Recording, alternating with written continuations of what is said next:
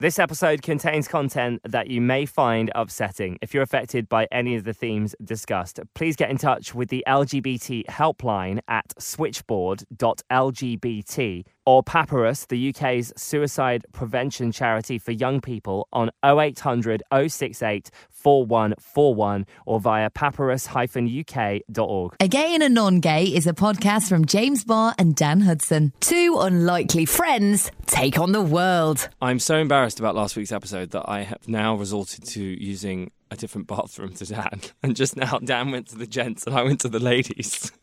I did wonder where you've gone. Went to the ladies. I couldn't deal with it. Welcome to A Gay and a Non-Gay.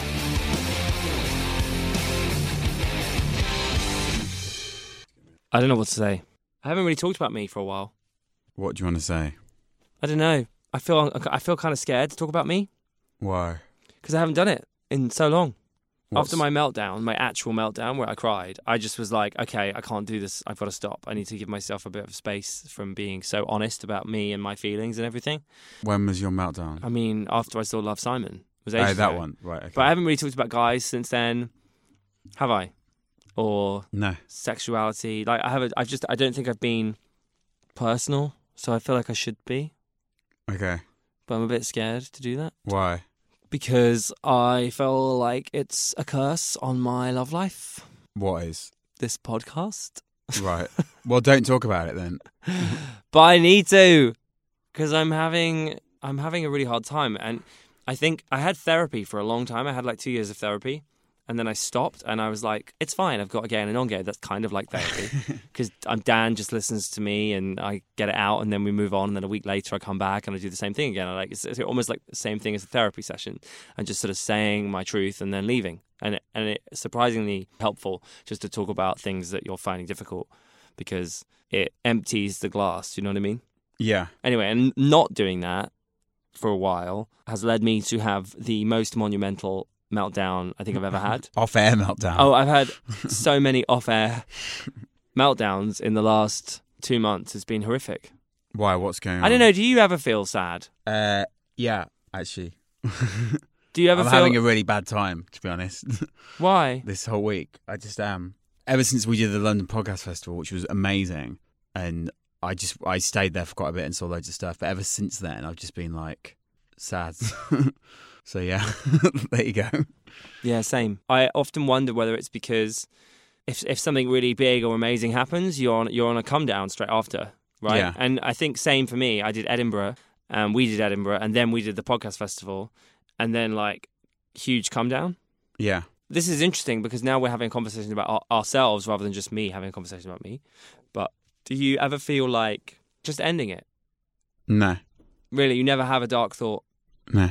Okay. Not like that, no. I do. And it's so upsetting. And the other day, I couldn't do it anymore, so I rang my mum and I told her. And she was great. She was really helpful. And it's helped. They've sort of gone away for a bit, I think. Right. But I will just, like, I was at a wedding, and a friend said to me, oh, you must come visit me, because they live in Spain. And the first thought was, well, I probably won't be here. Right. And I have thoughts like that all the time. And I'll board a plane and be like, well, it'd be easier if it crashed. Like, I'm not going to get anxious about whether it crashes or not. I used to get frightened of flying. And now I'm like, well, it'd be easier. And I think it's probably also what led me to have unsafe sex with all of those guys. Like, oh, well, it'll be easier if I catch something awful. This is awful, by the way. And I'm so sorry if this is triggering anyone. And it's probably not what you want to listen to if you're on a commute. Anyway, I don't know what I'm saying that for. I just needed to say it because I think it's really important. And you know what? Maybe it'll help someone by being that honest. Probably. And it did really help telling mum. I'm not sure every mum's the same, but she was just like, you have to tell me all the time, however you feel, because it's important. And it kind of is. But I don't know what to do about that. And like I said, the volume's been turned down a bit now, and I am trying to tell myself to sort of be quiet. I almost have split myself into these two different people. There's like the depressed me, and then there's the other me. And I'm trying to just tell the depressed me to shut up. Right. Because it is kind of like part of your brain, isn't it? So you have to kind of like push it down. Yeah. I think.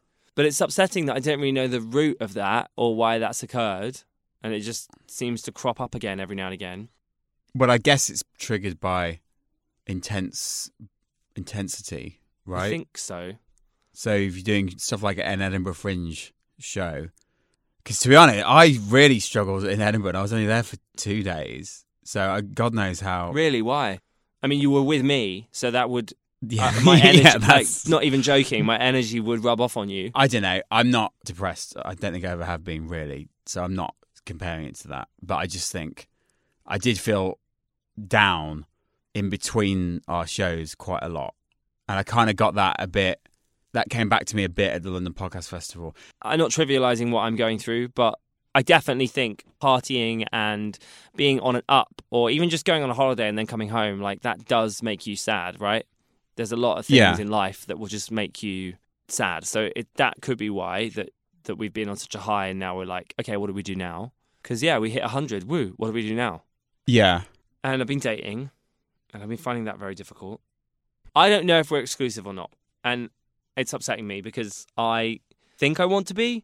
I don't like the thought of him having sex with other people. But we're surrounded by promiscuity in London and people telling you that monogamy sucks and that it's not even for animals. So, like, animals aren't monogamous. Why are people? Maybe you should move to Carlisle. Why? If it's a London problem. Right. Helpful. Thanks, Dan. Well, could you not say to him, this is the tea, that you want to be exclusive?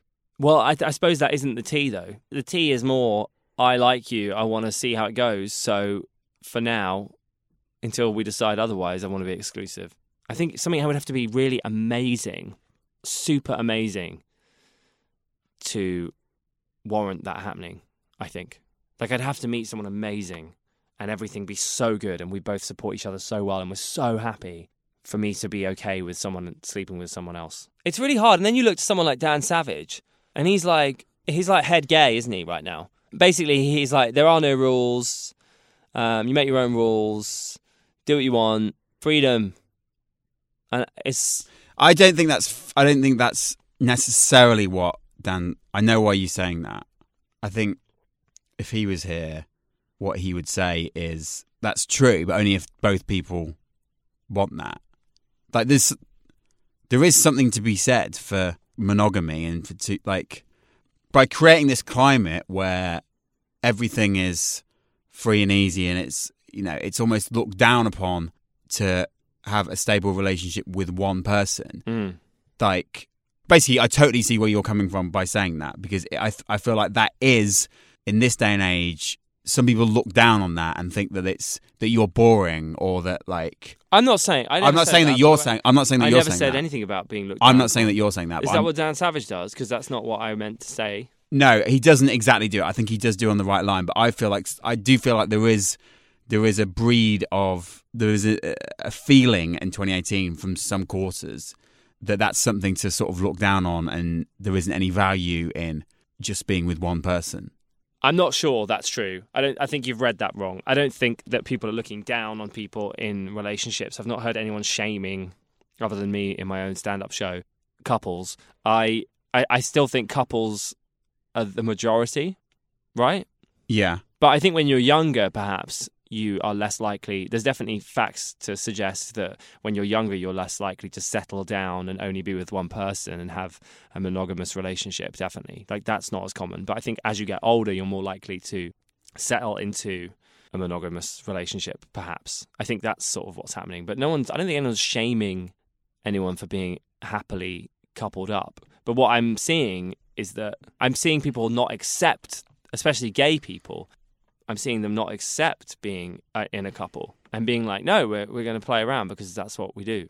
Right. Like, we've almost accepted. I feel like there's a lot of us that have accepted that's sort of how it all works. You know what I mean? And I just get upset by it because I just don't know what to do. I don't think it's me to do that. But then that's an insecurity, isn't it? Because I want. Well, no, I don't think it is necessarily. I want to be enough for someone. I don't want them to want someone else.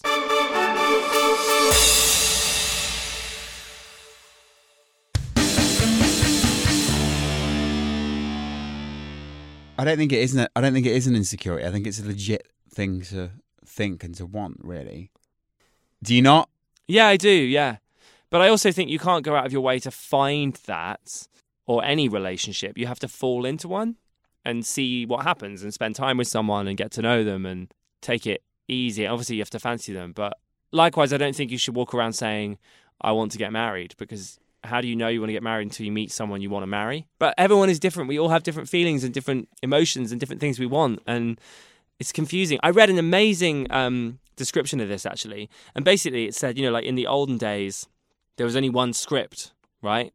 Yeah. Meet a girl, get married. Or need some land, so give your daughter to someone who had land, get them married, done. Like that was kind of the script. Or fall in love, get married. And now everyone's running off of a different script.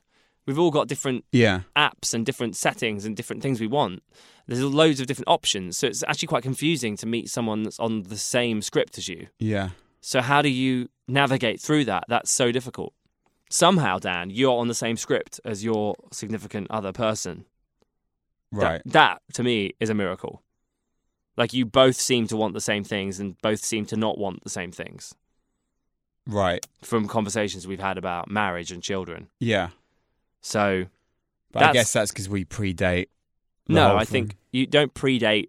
These other things are happening around you, but you both, unless you're suggesting that because you didn't meet on an app, that's why. Would it have been the same if we got together in like 2014? Or, I don't know. You tell me. Yeah, I think so. It's impossible to say, isn't it? Not really, because things have changed since 2014. Is that what you said? No, I mean, we both might be so obsessed with being on Tinder or whatever. I don't think so. Why? I mean, did you really not have Tinder when you met? No, it wasn't a thing. It wasn't around. So that's my point. But there were other dating sites. No, there weren't really. You were still, Really? maybe not in the gay world, but you were still considered like a loser up until, I don't know, 2013 or something. Wow. Yeah, because we had Gaydar, which was a way of connecting with other gay people when I was young, when I was like 14 or whatever, I was on Gaydar because it was a way of speaking to other gay people that understood me. Right. And it was web-based. And yeah, it was kind of a dating site. I met guys off of it. I remember as recently as 2012, I was chatting to my mate at a gig about girls, and I suggested like online dating, and it was just about going to the point where like he was like, it's just for losers, isn't it? And I was like, I think things are changing now, blah blah blah. And that was 2012, so that was not that long ago. Mm. It's only Tinder that changed that on a mainstream scale. Like, I don't think that your relationship would be different. Maybe it would have been harder for you to meet and fall in love, perhaps with the distraction of other people all around you because of Tinder. But in terms of things happening in the world, you're still on the same page, and you live really far away from each other, but you still seem to be on the same page. So I think you're still singing the same love song. Which love song is it? I'd do anything for love, but I won't do that. Meatloaf. Is that metal? No, it's rock, isn't it? And is that about anal? It has to be, right? No, it's not about anal. I don't know why everybody says that, because the lyrics clearly state what it is that he won't do, and it's not that. Which is what? Can we put an end to this? Which is what? He won't cheat on her. That's what he's saying. Really? He literally says that. I don't know why everyone keeps going, oh, it's about anal. No, it's not about anal, because it's not, because he doesn't say that. He literally says what it is that he won't do. Okay, please sing it. After a while, you forget everything. Just a brief interlude and a midsummer night's fling. Then you'll see that it's time to move on. And that's the first time that he says, I won't do that. I won't do that. And then she says, I know the territory. I've been around. This is such a good song. It's hard to say it without singing it. It'll all turn to dust and we'll all fall down. Sooner or later, you'll be screwing around. And then he says, no, I won't do that. I won't do that. These are the things that he won't do. But it's not a duet. So yes, it is a duet. It literally is a duet. Is it? Yes, there's a woman saying all this stuff, and then Meatloaf saying, I won't do that, I won't do that. I didn't know that. I thought it was the same person singing the whole way through. No, it's mainly Meatloaf, but it's not that. I mean, why would it be that? It doesn't fit in with anything to do with the song. Because he's like a hairy, cis, straight, white guy, so you just assume that he wouldn't do anal. Find us on your socials at Gay Non Gay. Listen at gaynongay.com or just search Non Gay at your fave pod app.